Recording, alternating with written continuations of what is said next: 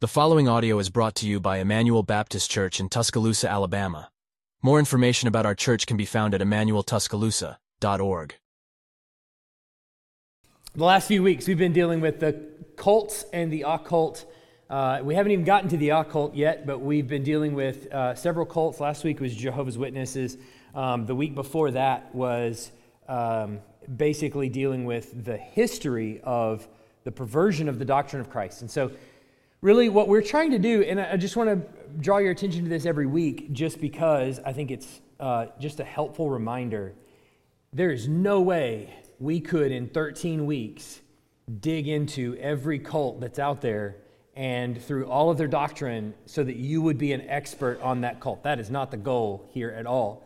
What we really want to do, what I really want to do, is expose you to how the doctrine of Jesus is perverted so that you know when you talk with anybody, it doesn't matter if they're Jehovah's Witness or if they're Mormon or if they're a group, some other group that you've never heard of before, maybe that springs up tomorrow.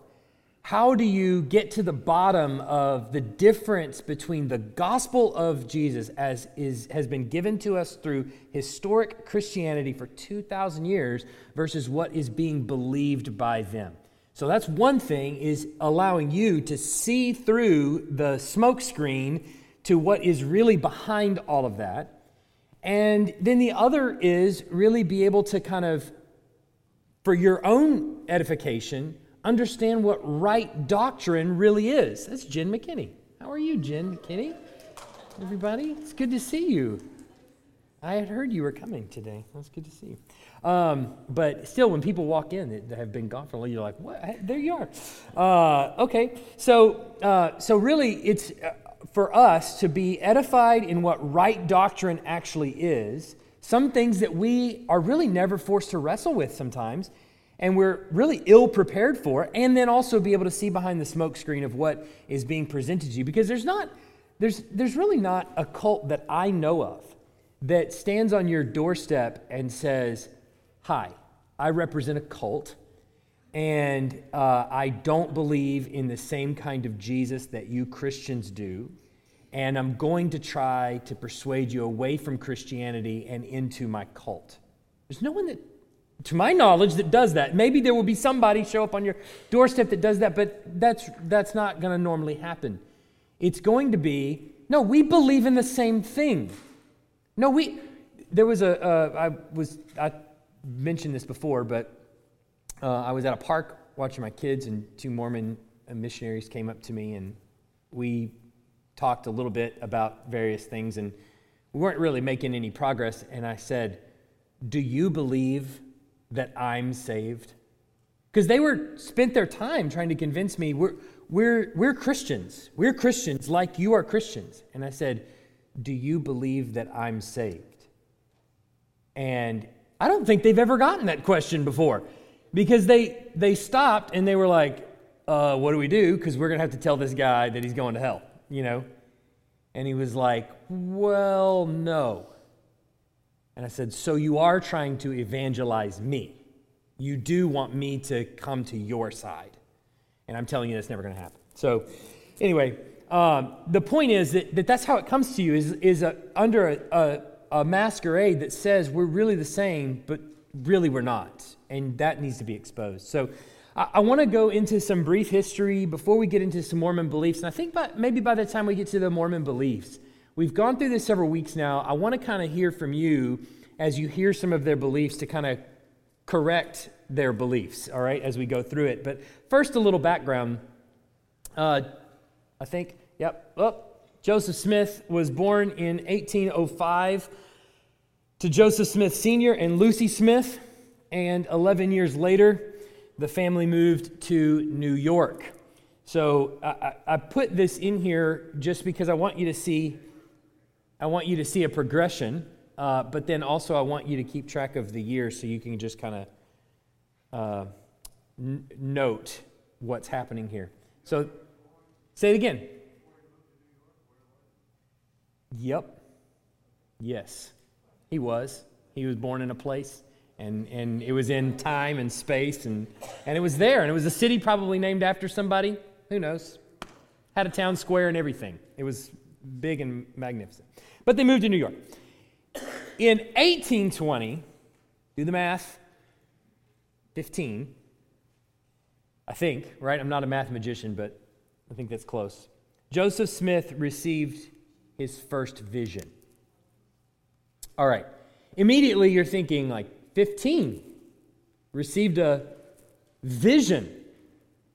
And what kind of vision is this? That vision is reported in a book that is highly revered amongst Mormons called The Pearl of Great Price. And the vision was essentially, the gist of it is that God the Father and God the Son materialized in front of him and spoke to him as he prayed in a nearby wooded area. Now, if somebody tells you this, they come to you and they report this to you, how are you going to feel about it? Suspicious, right? You should be suspicious. I want to just pause here for just a second and think about for just a second when we say, as Christians, we'll hear Christians say routinely to us, maybe even, God spoke to me. Do we hear this? You've heard this? I heard this week. God spoke to me. I think I understand what most people mean when they say that. I think what most people mean is either good or bad, I did not feel at peace about this or that thing. There was something not right about it, and I felt like that was different. Or I was reminded of some scripture that contradicts that or that affirms that thing, and they would say maybe God spoke to me in that sense, or I felt a push in that direction about a choice, a decision. I think that's what most people mean. So I'm not saying that does not happen, okay? I agree that the Spirit does lead us in that way. I do think we have to be very careful about the words we use when we say what we mean, right? And really be specific about what we're saying. I was reminded of Scripture that says this. God says this about that thing. Or I didn't feel at peace about that. Okay, there is some subjectivity to that, of course, and you might be very convinced that the Spirit is the one drawing you in that direction. I just think that when we move to the next step of saying God spoke to me, we can put it in the realm of biblical accuracy. Inerrant, infallible, God spoke in this direction. And I can't tell you how many times I've heard somebody say, God spoke to me, and there's plenty of problems with what God spoke to them, supposedly. So I just think we have to be very careful about that, and you can see that coming to light when we look at some of the origins of these cultic ideologies. Invariably, there's going to be, at some point, God speaks to them. Now, I don't need to remind you, I don't think, or maybe I do, that the devil also speaks, and he masquerades as an angel of light, and he is very, very convincing. And we'll quote Scripture. If you remember Jesus being tempted in the wilderness, Satan comes to him, and Satan brings to him God's word. What is the problem with him bringing God's word? You would think, well, there it is. Right in the Bible. Why don't you just cast yourself off this thing? Because God says he won't let your foot be dashed against a rock. I mean, he'll send his angels to protect you. And that's true. If you were to go to Psalm 91, it says that there. So what's wrong with that? What's wrong with him quoting Scripture? So, it's not just God's word being brought to you. The Mormons here that we're going to see will show up on your doorstep with a King James Bible and a Book of Mormon and a lot of other things, but they'll show up with a King James Bible and they'll read you the Bible and they'll interpret it for you.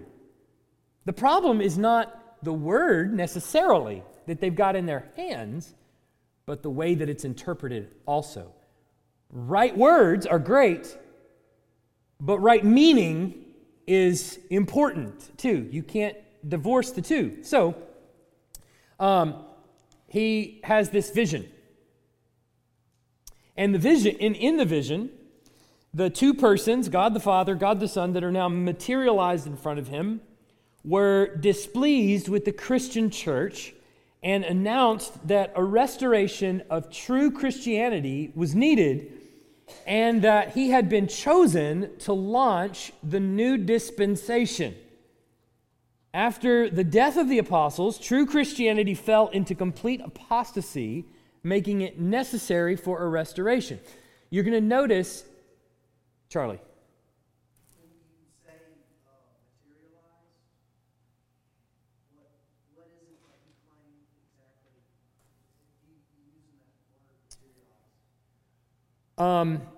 That they were physical beings in front of them. Physical in the sense that if an angel were to appear to you, not invisibly but visibly, with a human body, right, with a body of some kind, right? If they were to, yeah, or like in Sodom and Gomorrah, they reach out and they touch the foreheads of the people groping at the door, or the people coming to the door, right?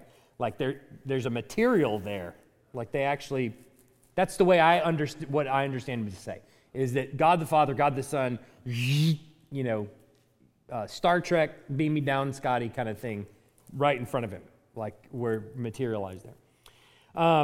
So what we're going to notice over the next coming weeks is that there's kind of a theme beginning to emerge in some of these cults. Probably has always been there, but it's certainly in some of the more New Age cults as well, and I would include Mormonism in that, is this emerging theme of things are really wrong, and we need you to fix it. You, person that we're coming to, are the chosen one.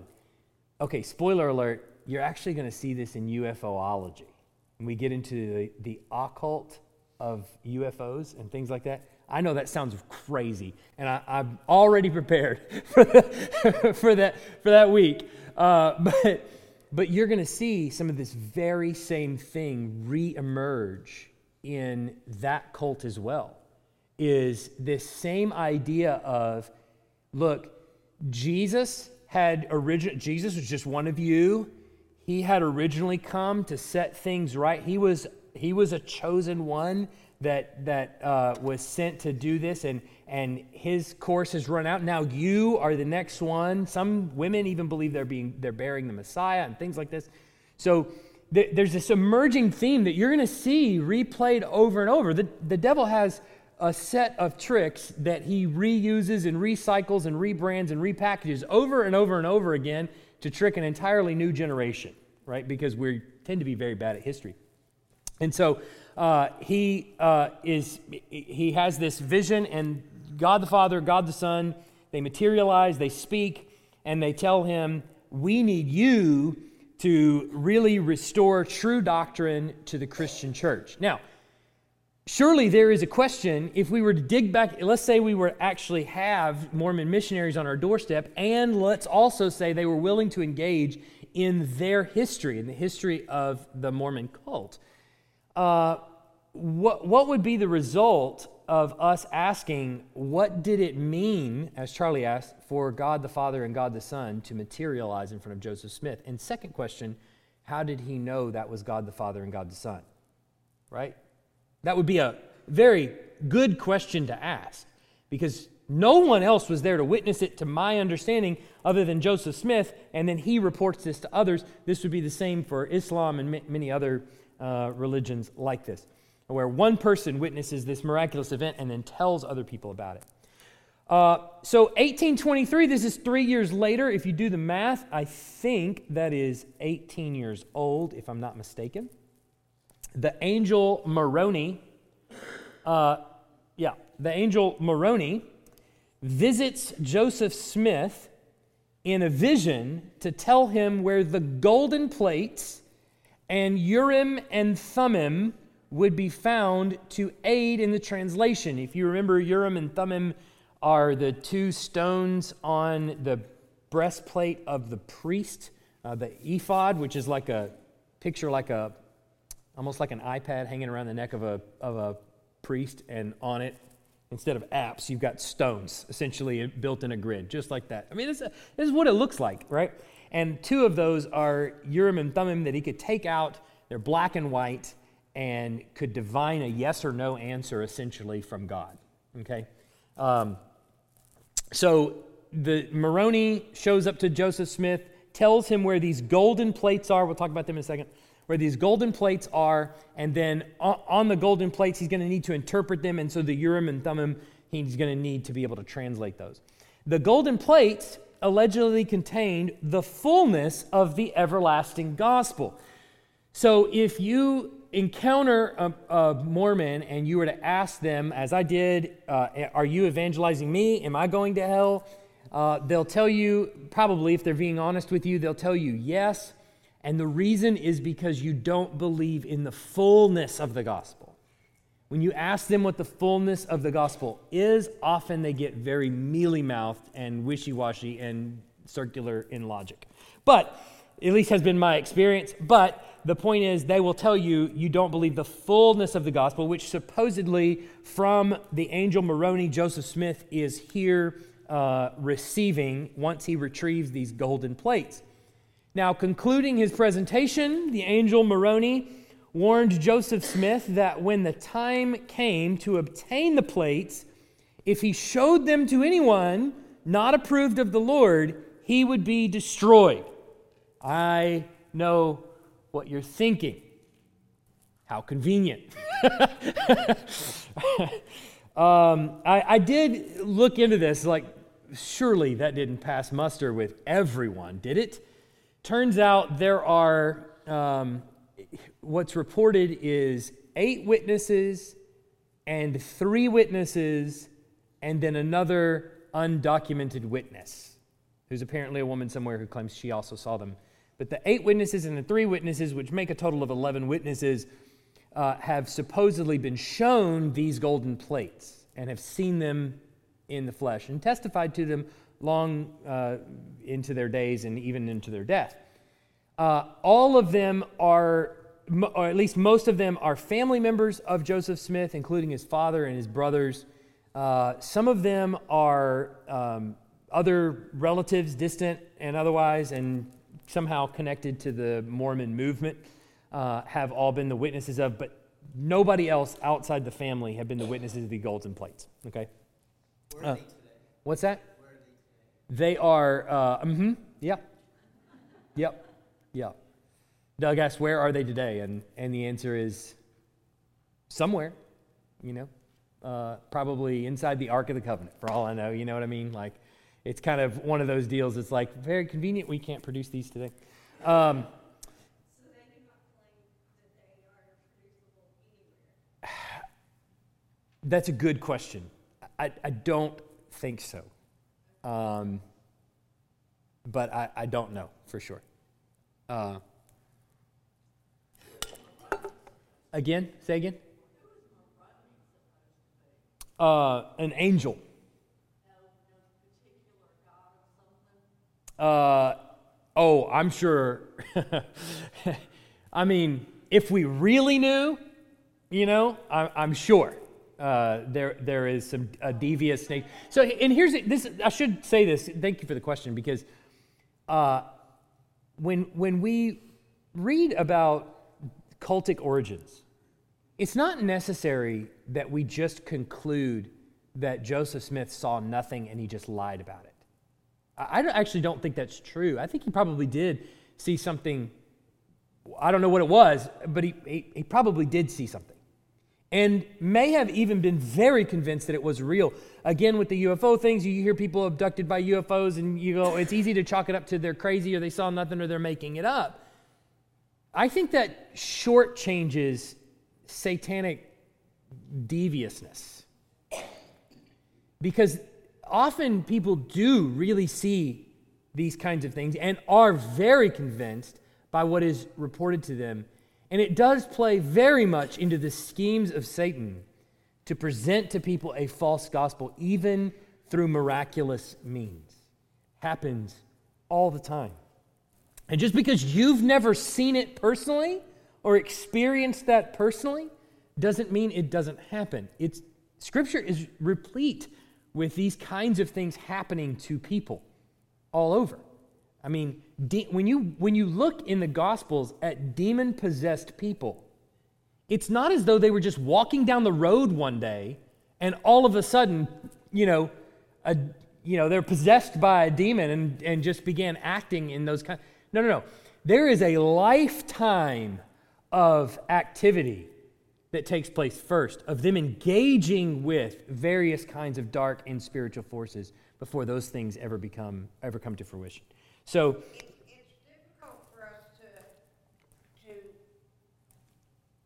make light of it because we believe Moses spoke with God and interpreted to Right. people. Noah was Mary. directed and told what to do and spoke to the people and they believed even though they didn't see. that's right. Yeah. That's why, when I approach these 13 weeks, I don't want to just teach you what Mormons believe. I think that would actually not be beneficial to us at all. Because what is it that allows, let's say, Peter or Paul in Acts, what is it that allows them to look at a person? Obviously, they have a gift of apostleship. Okay, so I get that, right? But to look at a person and say that person is demon-possessed.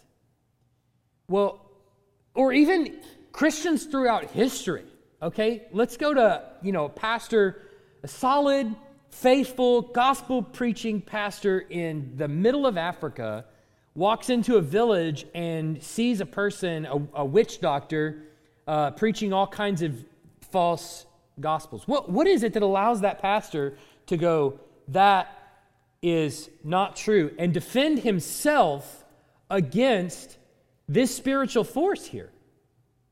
It's sound doctrine. That's the only thing that actually will allow you to be equipped with truth and to know that what's materialized in front of me is not God the Father and God the Son. Because they're presenting to me a gospel that is false. This is what John tells us in 1 John. To question the spirits, right? Now, obviously, he's meaning preachers of the gospel, but it's really part and parcel of the same thing. What allows us to defend ourselves as a Christian people against a false gospel on our doorstep? It is sound doctrine. It is not knowing everything that they believe. It is sound doctrine. So they materialize in front of him, give him this warning about the things, golden plates. And in 1827, Smith claimed to receive, so it took him, 4 years, to find these golden plates. He received the golden plates upon which the Book of Mormon is alleged to have been written. So on these golden plates is what was recorded now as the Book of Mormon. Okay? So shortly after, the translation of these plates began on the reformed Egyptian hieroglyphics inscribed on the plates. And Urim and Thummim were used for the translation. So angel appears to him, tells him, you're going to find these golden plates, finds the golden plates. On them is not English, but is reformed Egyptian hieroglyphics. I know what you're thinking. The cynic in me would push back against that and say, are they reformed Egyptian hieroglyphics so that you could write literally whatever you wanted to on there and just claim that they were reformed and not have to check them against Egyptian hieroglyphics? But we'll save that for another day. Okay, if it was a debate between me and a Mormon, that would be where we would go. Okay, so he uses the Urim and Thummim to translate the reformed Egyptian hieroglyphics inscribed on the plates. 2 years later, in 1829, John the Baptist conferred on Joseph Smith, and I'm not sure how John the Baptist appeared to him, but John the Baptist conferred on Joseph Smith and Oliver Cowdery, who is a recent convert, the Aaronic priesthood, and the following year, the Book of Mormon was completed, and zealous missionaries began the work of evangelism. So the priesthood of Aaron is now transferred to Joseph Smith and Oliver Cowdery, and they now have the Aaronic priesthood. And there's obviously Mormon missionaries that are still zealous to this day to evangelize the lost. Around 1846, Brigham Young, so this is now the next generation is taking over, Brigham Young took over and subsequently moved the Mormon group from where they were headquartered in Illinois to Utah. So we find in Utah now today, Brigham Young University, we find the whole state is replete with Mormons, and they owe it to Brigham Young in 1846, moving them there. Okay, so brief history, brief overview. You're already seeing some problems develop, hopefully, that is quite different than the way the Christian gospel developed. Timothy.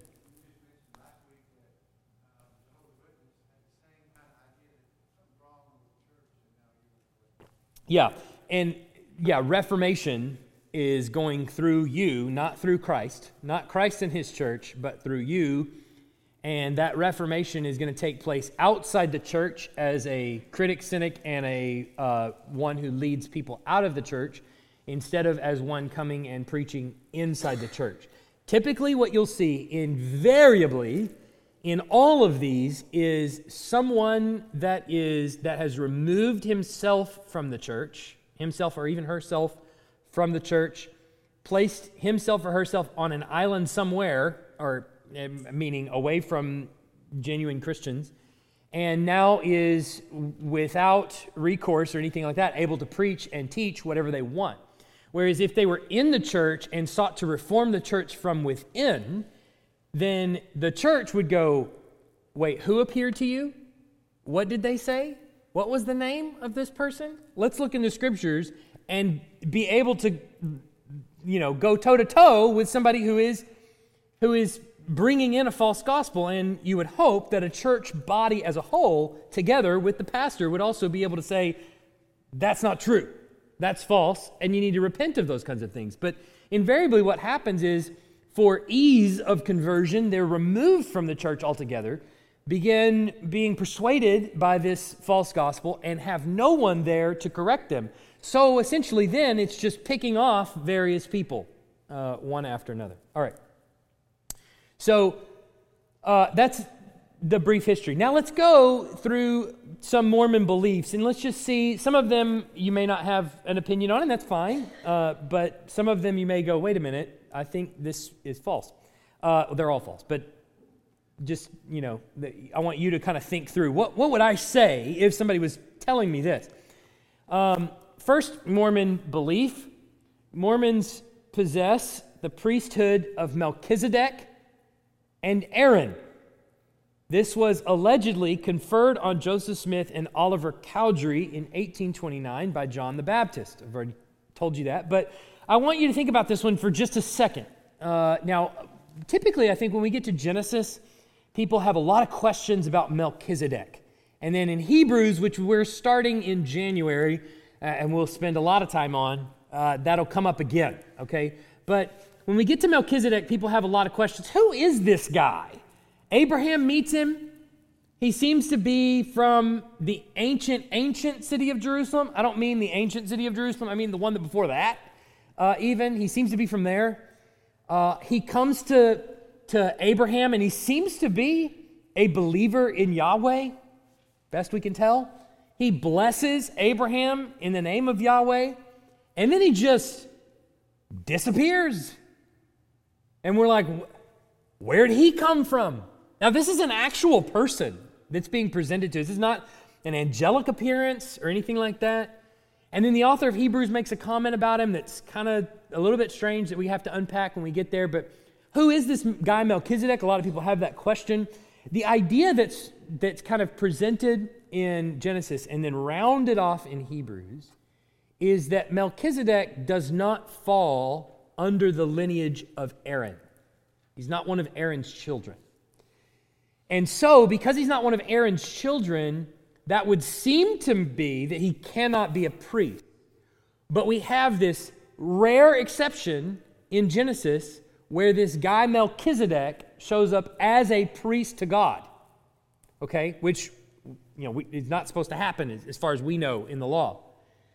But what in the book of Hebrews, the author of Hebrews argues that Christ is a priest, but he's from the line of Judah.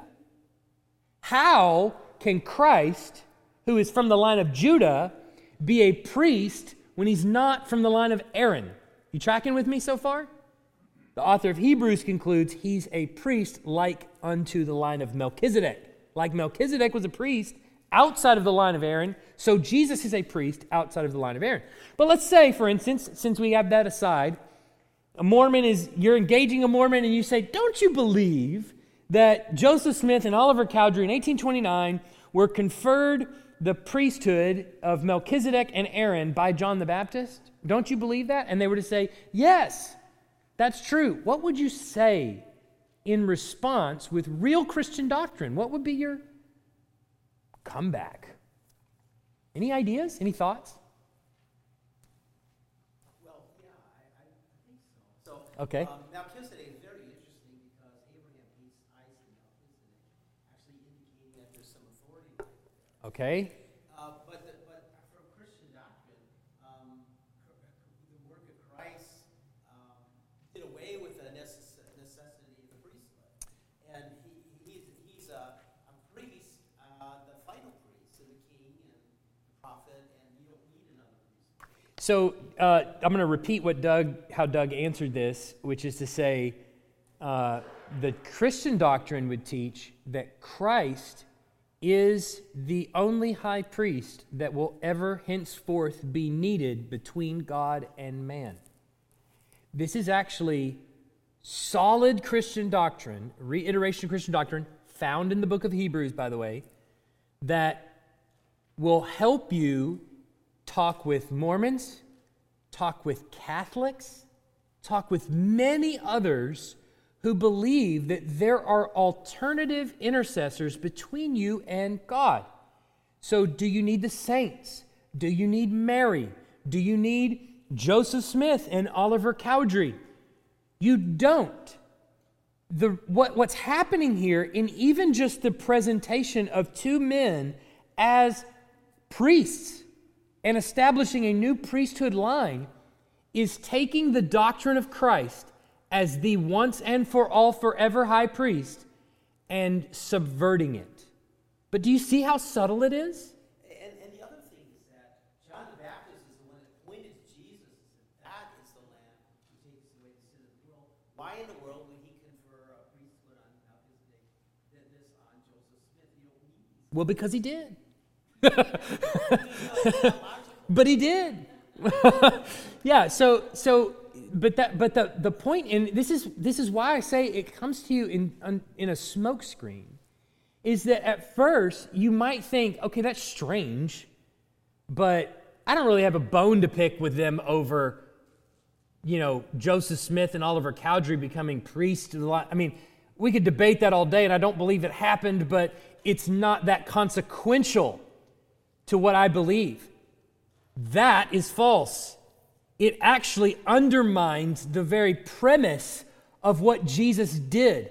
When Jesus died, said, "It is finished. Father, into your hands I commit my spirit," and the temple curtain tore in two, it validates the fact that he is, once and for all, not only the high priest, but the sacrifice as well. That you don't need a sacrifice and you don't need a priest. That now the only intercessor between God and man is Jesus Christ. That's it. So while this first Mormon belief seems to be relatively innocuous, it's not. It's subverting Christian doctrine to the uttermost. But here's what that also does. Think about it this way. That Mormon that is on your doorstep is right now convinced that they need something other than Jesus. There is a need deep in the human soul that says, I must do more. Surely this isn't it. This can't be all there is. There's a deep need in us to be special. I mean, think about it. Don't we all, to some degree or another, if we're really to be honest with ourselves, we would say, I really do want to be special. I mean, 23andMe and Ancestry.com were put together to show you what kind of neat little package you are, right? Look at this. Look at what God has put together here, all right? I'm 25% this and I'm 13% that, and, it's this kind of reiteration. I'm not saying there's anything bad about 23andMe and Ancestry.com. They are owned by Mormons, though, I think. One of them is, ironically, but that's an aside. But what I am saying is, like, there is this deep need to feel this, and Satan knows that too. You don't think Joseph Smith had that deep feeling out in the woods here when, of course he did. But that Mormon that's standing on your doorstep feels that same draw too. And when they hear this doctrine that says, no, you have to work. Here's how you can earn your way to heaven because Jesus wasn't enough. It puts the ownership back in my hands and says, all right, now I'm responsible for my own destiny. Now, they don't realize how perilous that is. Okay, they don't. But it does touch that deep feeling that they've got that says, I got to work for this. Now, I got to keep going because otherwise we won't get done. Okay. Yeah, of course, yes. Yes. Yes. But give me a second. I'll get there. So this is straight from Mormon doc. I can't remember which one. I want to say it's the Book of Mormon. God was once as we are now and is an exalted man. All right? Right? If you went, whoa, I recognize that one. That one's super false. Maybe you could gather. Let me go through the next ones, and we kind of unpack it a little bit more, and maybe you can see here. These are quotes. So, the Father has a body of flesh and bones as tangible as man's. The Son also. But the Holy Ghost has not a body of flesh and bones, but is a personage of spirit. As man is, God once was.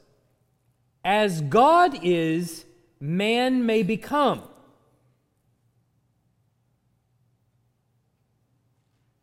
Remember that God, our Heavenly Father, was perhaps once a child, and mortal like we ourselves, and rose step by step in the scale of progress, in the school of advancement, has moved forward and overcome until he has arrived at the point where he is now.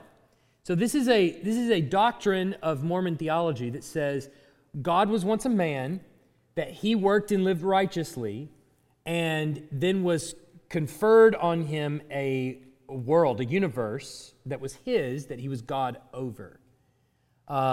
Jesus, likewise, similar to that, is in a very same vein anyway, is man, and through righteousness, through works of righteousness, becomes a God in his own right. And so they believe that Yahweh, or they would say Elohim, was once a man and worked his way up to godhood, essentially. And you can too.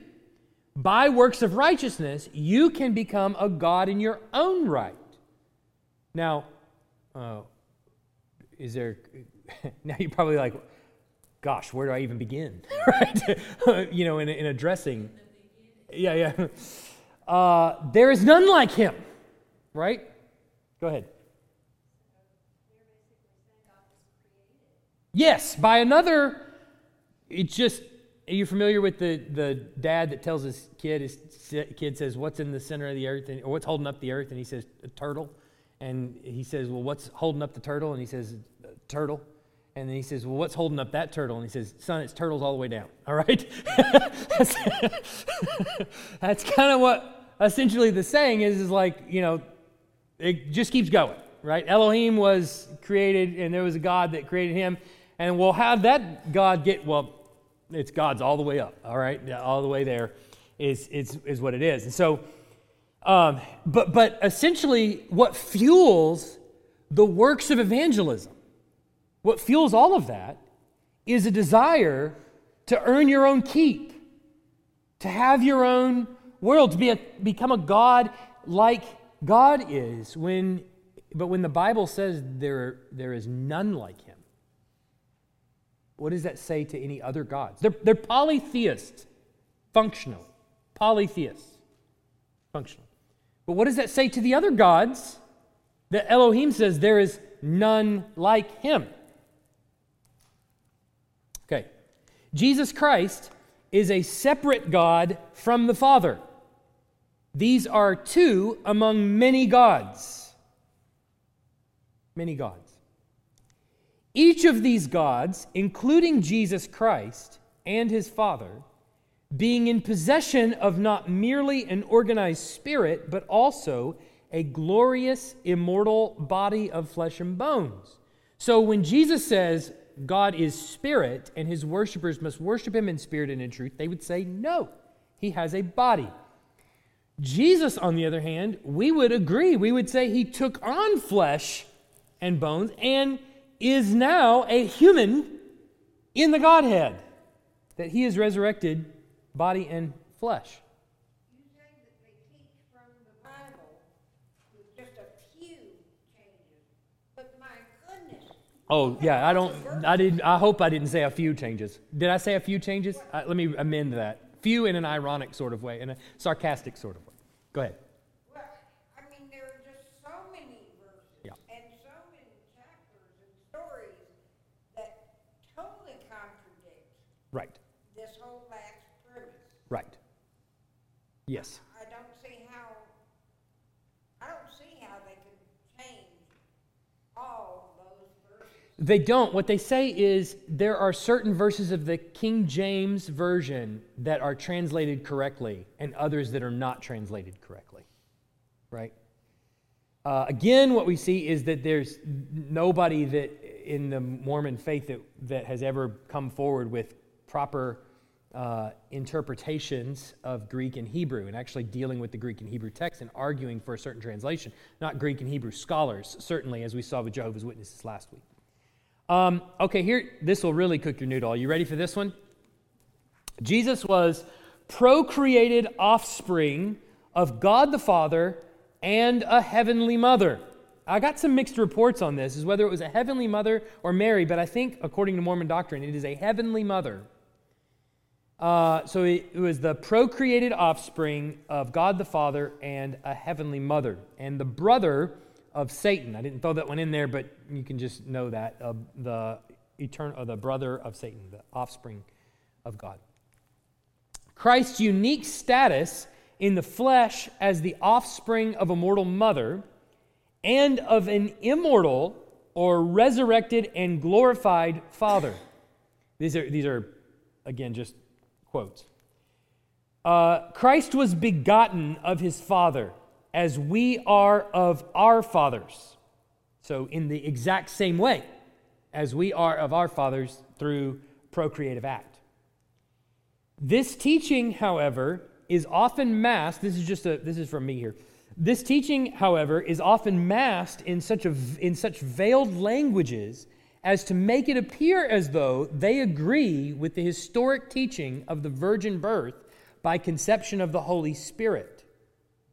But they do not. So they're going when you debate with a Mormon on your doorstep over the doctrine of the virgin birth, they're going to make it sound very much like they agree with what you're saying. That yes, that's what we believe. No, it's not. It is a procreative act that God the Father engaged in with a heavenly mother to produce Jesus. That is not at all what we believe. There are 4 holy books in Mormon doctrine. There's one called Doctrine and Covenants. I wanted you to write doctrine just to make you go, is it really doctrine? It is a doctrine for sure. No, it's not sound. Pearl of Great Price, the Book of Mormon, and the Holy Bible, the KJV or the accurate portions. Okay. The Book of Mormon was translated from the Golden Plates. The Pearl of Great Price is a selection from the Revelations, translations, and writings of Joseph Smith.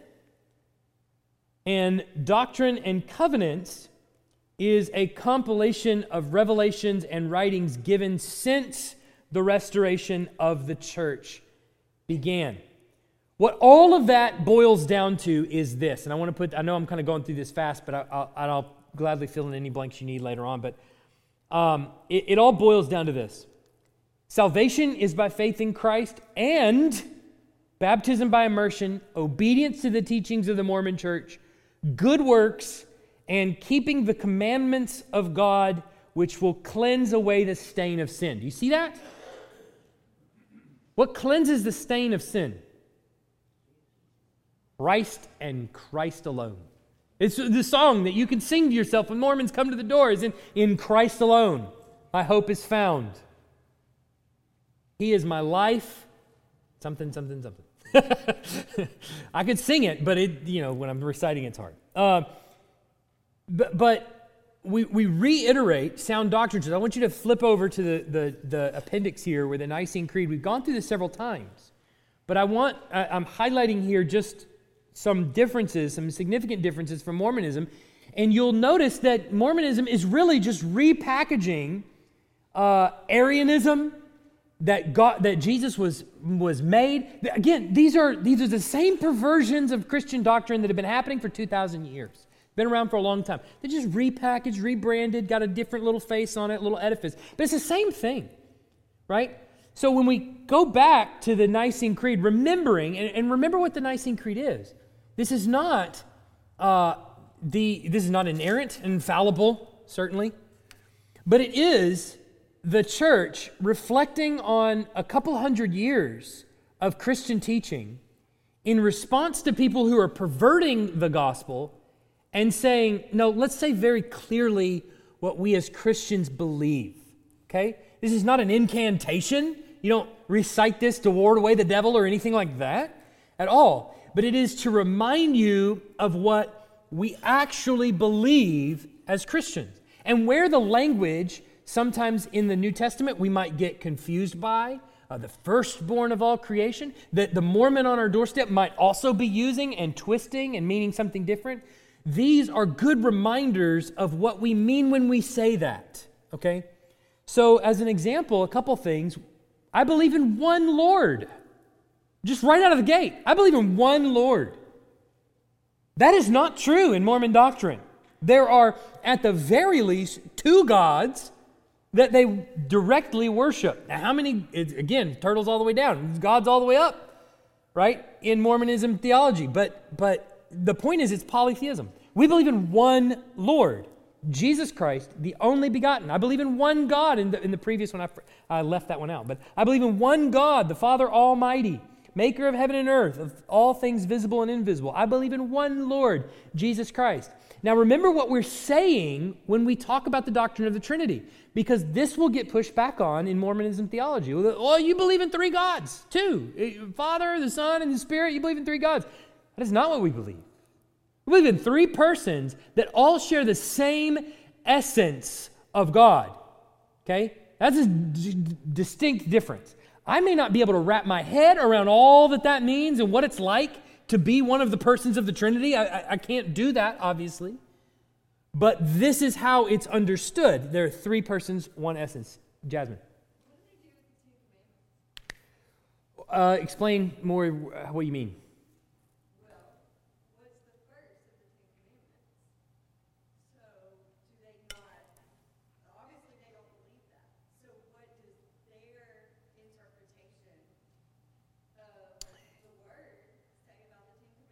Yeah, it's a good question. I don't know. I'm not sure. You shall have no other gods before me. I would be a good question to ask your Mormon missionary friend when they're on your doorstep. What do you do with this commandment alone, right? So, or your Mormon friend that you might know. So remember what we mean when we talk about the Trinity, and this is a good thing to just rehearse, remember, recite. God from God, light from light, true God from true God, begotten, not made, of one essence with the Father. Through him all things were made, Jesus cannot be made if through him all things were made. And he came down from heaven and by the Holy Spirit was incarnate in the Virgin Mary. He rose again on the third day, not as a spirit creature or anything else, but he rose again bodily in the flesh. Who with the Father, and then we believe in one Spirit, who with the Father and the Son is adored and glorified. So remembering the doctrine of the Trinity is paramount. And this is why when I cringe when we talk about Trinity amongst Christians and people kind of go, I can't understand any of that. I get it. We're not God. His ways are higher than our ways, so there's certain aspects of it we're not going to be able to comprehend. For instance, we don't understand what the interworking dynamics are between the Father and the Son. We can't possibly understand it because we're not them, okay? I get that. But where God has actually explained to us things in His Word, we're negligent if we don't wrestle to understand them. Does that make sense? Even when they're hard, especially when they're hard. It's time to go, okay, let's first wrestle with the creeds, the way they've explained it, and then let's think through that. Over and over again, reminding ourselves, 3 persons, yes, but sharing the same essence of being God. Nobody else has that, right? So when we're talking with Mormons, it's important to keep those things in our mind, that this is what true doctrine sounds like. I mean, honestly, these are quotes straight from them. Keep it by your door. They're going to show up to your doorstep at some point. Just hang on just a second. I got to pull out the thing. All right. Is this true? Is this true? I mean, do it. Why not? What's the problem with that? But again, we're just remembering, reiterating to yourself, this is what sound doctrine sounds like. And what's in front of me is a perversion of that doctrine. And this is how, Timothy.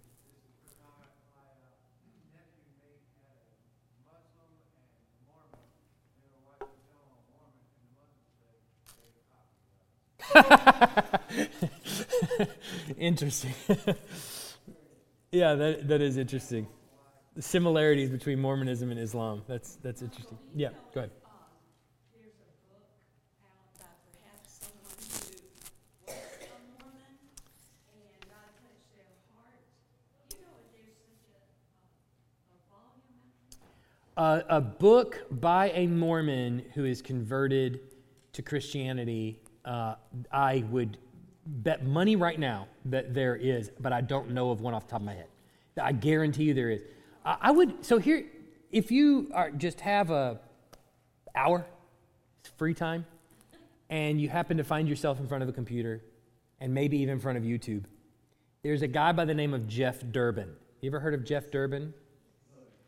Apologia Studios, he's very good. He is right there in Arizona, frequenting in Utah, interacting with a lot of Mormon missionaries.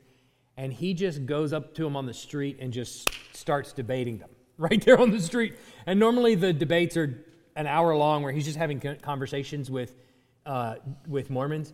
You can learn more, one, about Christian doctrine and more about Mormon doctrine and how the two relate to one another right there and watching some of those than you can in a lot of other capacities, all right? Yeah. It would be well worth your time to just watch a video or two of him interacting with these Mormons. A good long one, where he gets in a really good long discussion with them. Jeff Durbin, he's really good. Good. I've watched a lot of those, and a lot of what he has to do, because he'll say, okay, this is what Mormons believe, and the Mormon will say, no, we don't believe that. And then he has to say, here's what the Pearl of Great Price. I experienced that firsthand at a park. So much of it is, at a certain point, you have to wonder, well, I'm telling this person what they believe. I think what the way we're approaching this is to say, here is what I believe, okay? And in the event that they come to you and say, well, we believe the same thing, the response is, great, why are you here talking to me? They don't. They don't believe the same thing, and they will admit that if cornered. But the point is to reiterate, here is what I believe. I believe that Jesus Christ is God from God, light from light, true God from true God, begotten, not made, one in essence with the Father. I believe in the triune Godhead. I believe in one God, maker, almighty. And reiterating sound doctrine to them. And when they say, well, I believe those things too, again, why are you here talking to me then? And, well, I don't believe you believe the fullness of the gospel. No. God himself took on flesh, came to me, and gave this doctrine. And I think this cult and other cults, there's an entry-level information you're allowed to have Oh, yeah. to get in the front door. Yeah. And then there are steps. Yes. And they're almost like, no, we're not going to tell you about this other stuff Yes. until you've been with us for a while. My conversation with the and I'm not saying I did it right. I think there was a lot of things I did very, very wrong. But my conversation with the Mormon missionary both the Mormon missionaries ended with when your church explains to you that Jesus was procreated and that there are two gods, at least in Mormonism, come talk to me. And that's how it ended. And maybe that's how it ends with you. But certainly that's where it should go. You're not going to win explaining the finer points of Mormon theology to them, nor are you going to know them. You're going to run out, right, at some point. You're going to come to an end of your knowledge. It's reiterating sound doctrine to them and saying this is what Christians have believed for 2,000 years. We got to go. Let me pray. Heavenly Father, I thank you for an opportunity to just remember what is true. And I pray that you would give us help when we encounter those on our doorstep who claim to be brothers and sisters but are not, but are preaching a false gospel, that we would lovingly correct them, that we would reiterate sound doctrine, and we pray that some would come to Christ, that all of them would. At the witness of maybe people even inside this church as they open their doorstep to find them there. We want them to become believers in the true gospel and to no longer feel as though they have to accomplish salvation by their own hands. God, help us from ever having to think that. So would you give us help there and solidify our feet in sound doctrine? We pray in Jesus' name. Amen. Thanks for listening. If you live in the Tuscaloosa area and are looking for a church, we'd love for you to visit. Our service times are Sunday mornings at 10:30 and Wednesday nights at 6:15.